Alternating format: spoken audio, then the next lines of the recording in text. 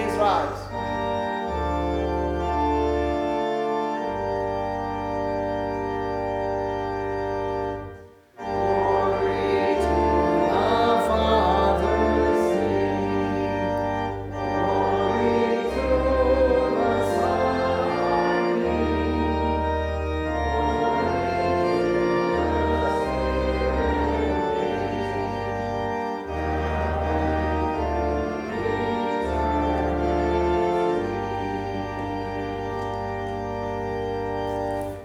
Grace, mercy, and peace be unto you from God our Father and our Lord and Savior Jesus Christ.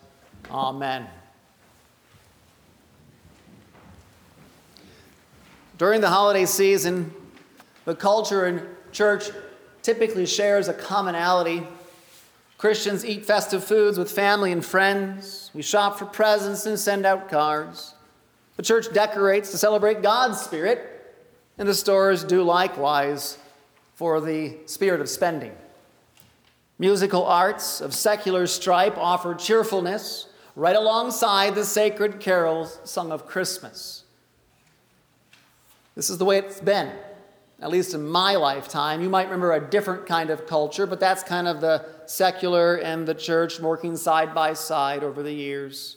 And yet, the canceling of activities and smaller celebrating, as we know, shared last year by all of us, has now swung life rapidly apart.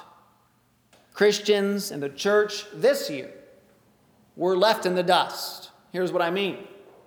Lights came out at some homes early in November, if you've been paying attention in Wabash. Holiday music already heard at stores in October. Who knows, frankly, when gift buying began, but I can tell you this, Black Friday was way late to the game. Revving up for the holidays has taken a whole new meaning for the culture. We cannot follow along so easily as years past because the church comes first, as it always does, to celebrate this, a new year. Did you think about that today when you came to church? It is a new year for us. Not a new year based upon man's understanding of time, I know that. At the start of a new church year, an order stands out distinct from the culture. Matter of fact, I got back from seeing my folks. I ran into church this morning, and I had to go and change out the book up here we use for the readings, because the readings aren't coming anymore from the Gospel of Mark. They're coming from the Gospel of Luke. I had to make sure that was put up here. You see, Christians begin a new year, and then we enter into the Christmas season. The difference between years of life in this world is about counting. So, Happy New Year 2022, right?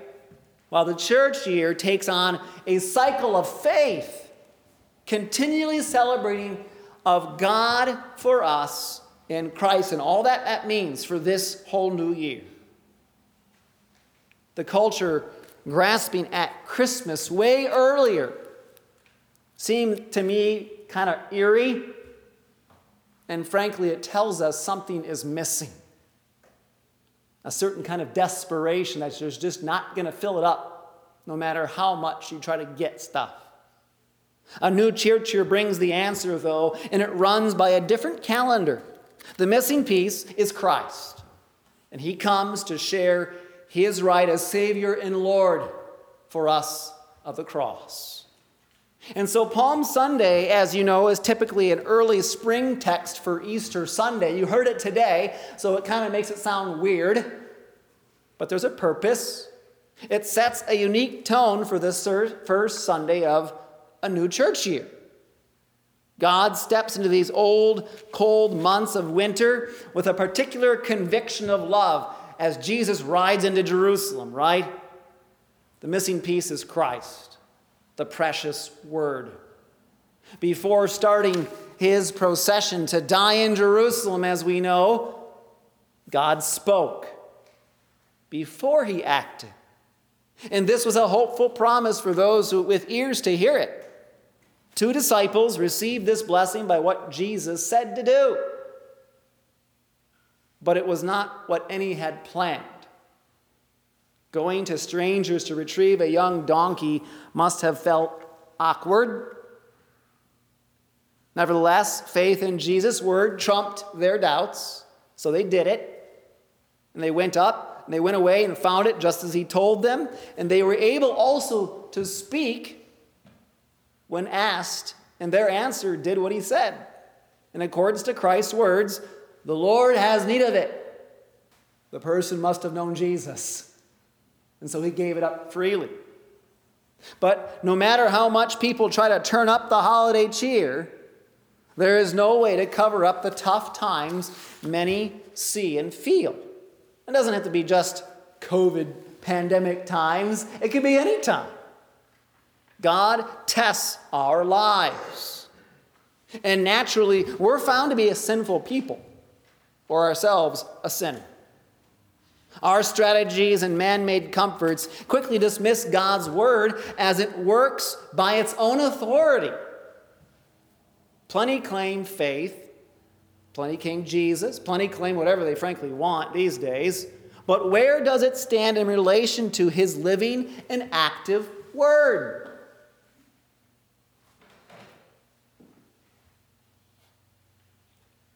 Does the word sound foolish, as getting a young donkey, or giving an unexpected answer to strangers in these strange times? God, by baptism, as you know, marked our foreheads and hearts with the cross to hear his saving word all the days of our lives. And so Luther says this: but faith is of the nature that it does not judge nor reason what it sees or feels, but what it hears. It depends upon the word alone, and not on vision or sight. For it is not possible for those not to be offended in Christ, who walk by sight and feeling, and do not adhere firmly to the word. Loyalty as a Christian, as one of the baptized, is to leave behind how we want to look at things or feel the way we want to feel about them, but to hear what God says. And since this word has come, carving a road out of the cross, or to the cross, the mess created, no matter what it is, of sin, death, your troubles, the seriousness of whatever may be of these times, Satan himself cannot dismiss from us God's care. The new church year prepares us then also with the missing piece of Jesus, and he brings his righteousness.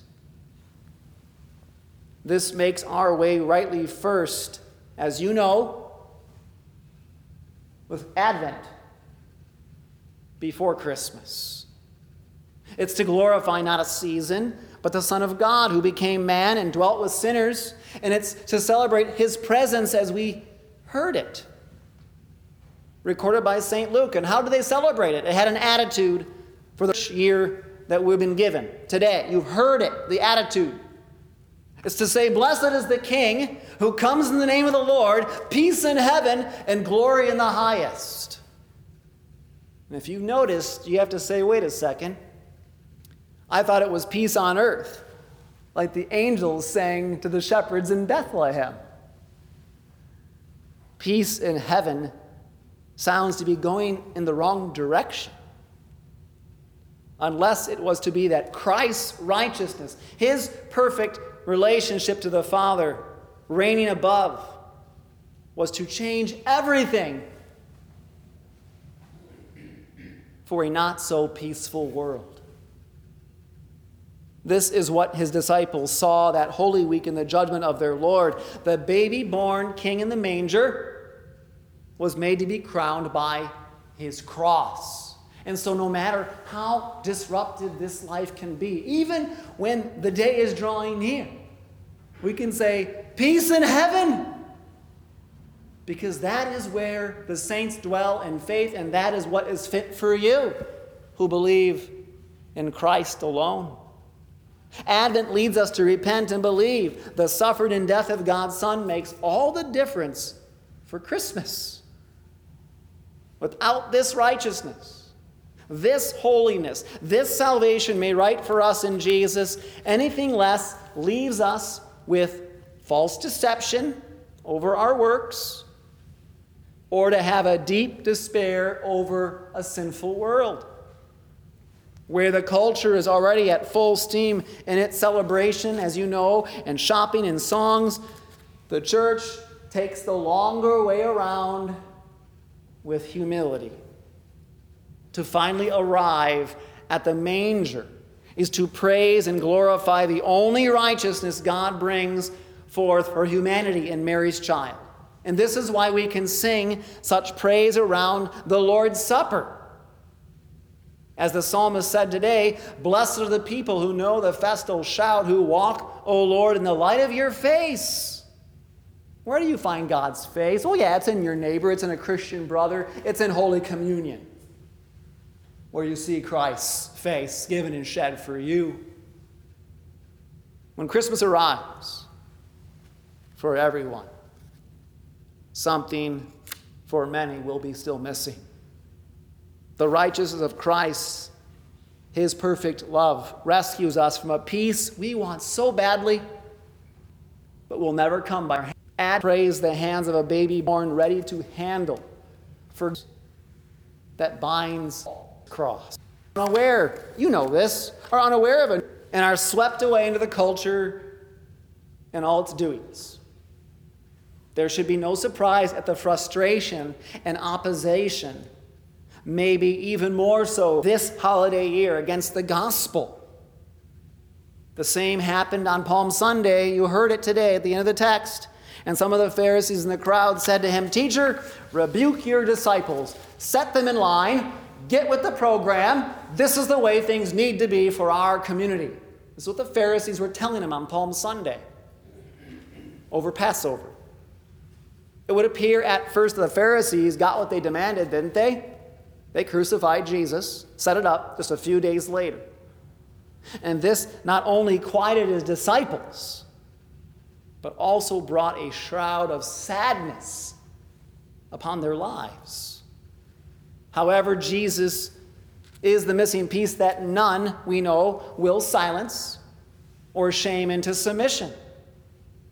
As he boasted to the Pharisees, even before his shameful death and sacrifice, what did he say to them? I tell you, if these were silent, the very stones would cry out.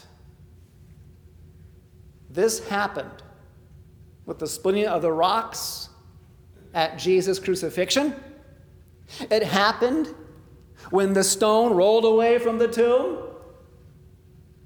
What happened was God's Son came with words of life to heal the hearts of those, to breathe back into them life of the witness of his disciples. As the coming of Christ draws closer, I'm not talking about Christmas, but as it draws closer, his last day, demands will grow. All the more to predominate and not like the peaceful, songs of Silent Night, Holy Night kind of stuff. Hostility is still there, both in and outside the church, like long ago. Silence and shame are becoming the norm. You might know that better than your pastor, as you're dealing with a secularized culture and families. But the difference today is Christ already bore his cross. The gospel continues to make its way, doesn't it, to the ends of the earth. Our Lord comes again, not on a colt. No, he comes through communion and the word he brings, but we know this. He comes again on clouds of glory as the judge. Rather than a stone rolled away from the tomb, here's what you get to tell people. Creation is even crumbling apart to proclaim the truth of God's Son. St. Paul puts it this way in Romans chapter 8. For we know that the whole creation has been groaning together in the pains of childbirth until now. Creation is bringing something forth that Jesus will bring. A new heavens and new earth. A home of righteousness. And not to grasp at Christmas like the culture. It's going to kill itself. And you do not need to die with that kind of a culture. We have an eternal celebration that remains in God's Son. The missing piece is Christ, and he completes more than a puzzle, but rescues us from our perils of sin and brings a mighty deliverance. Amen. The grace of our Lord Jesus Christ, the love of God, and the fellowship of the Holy Spirit be with you always. Amen.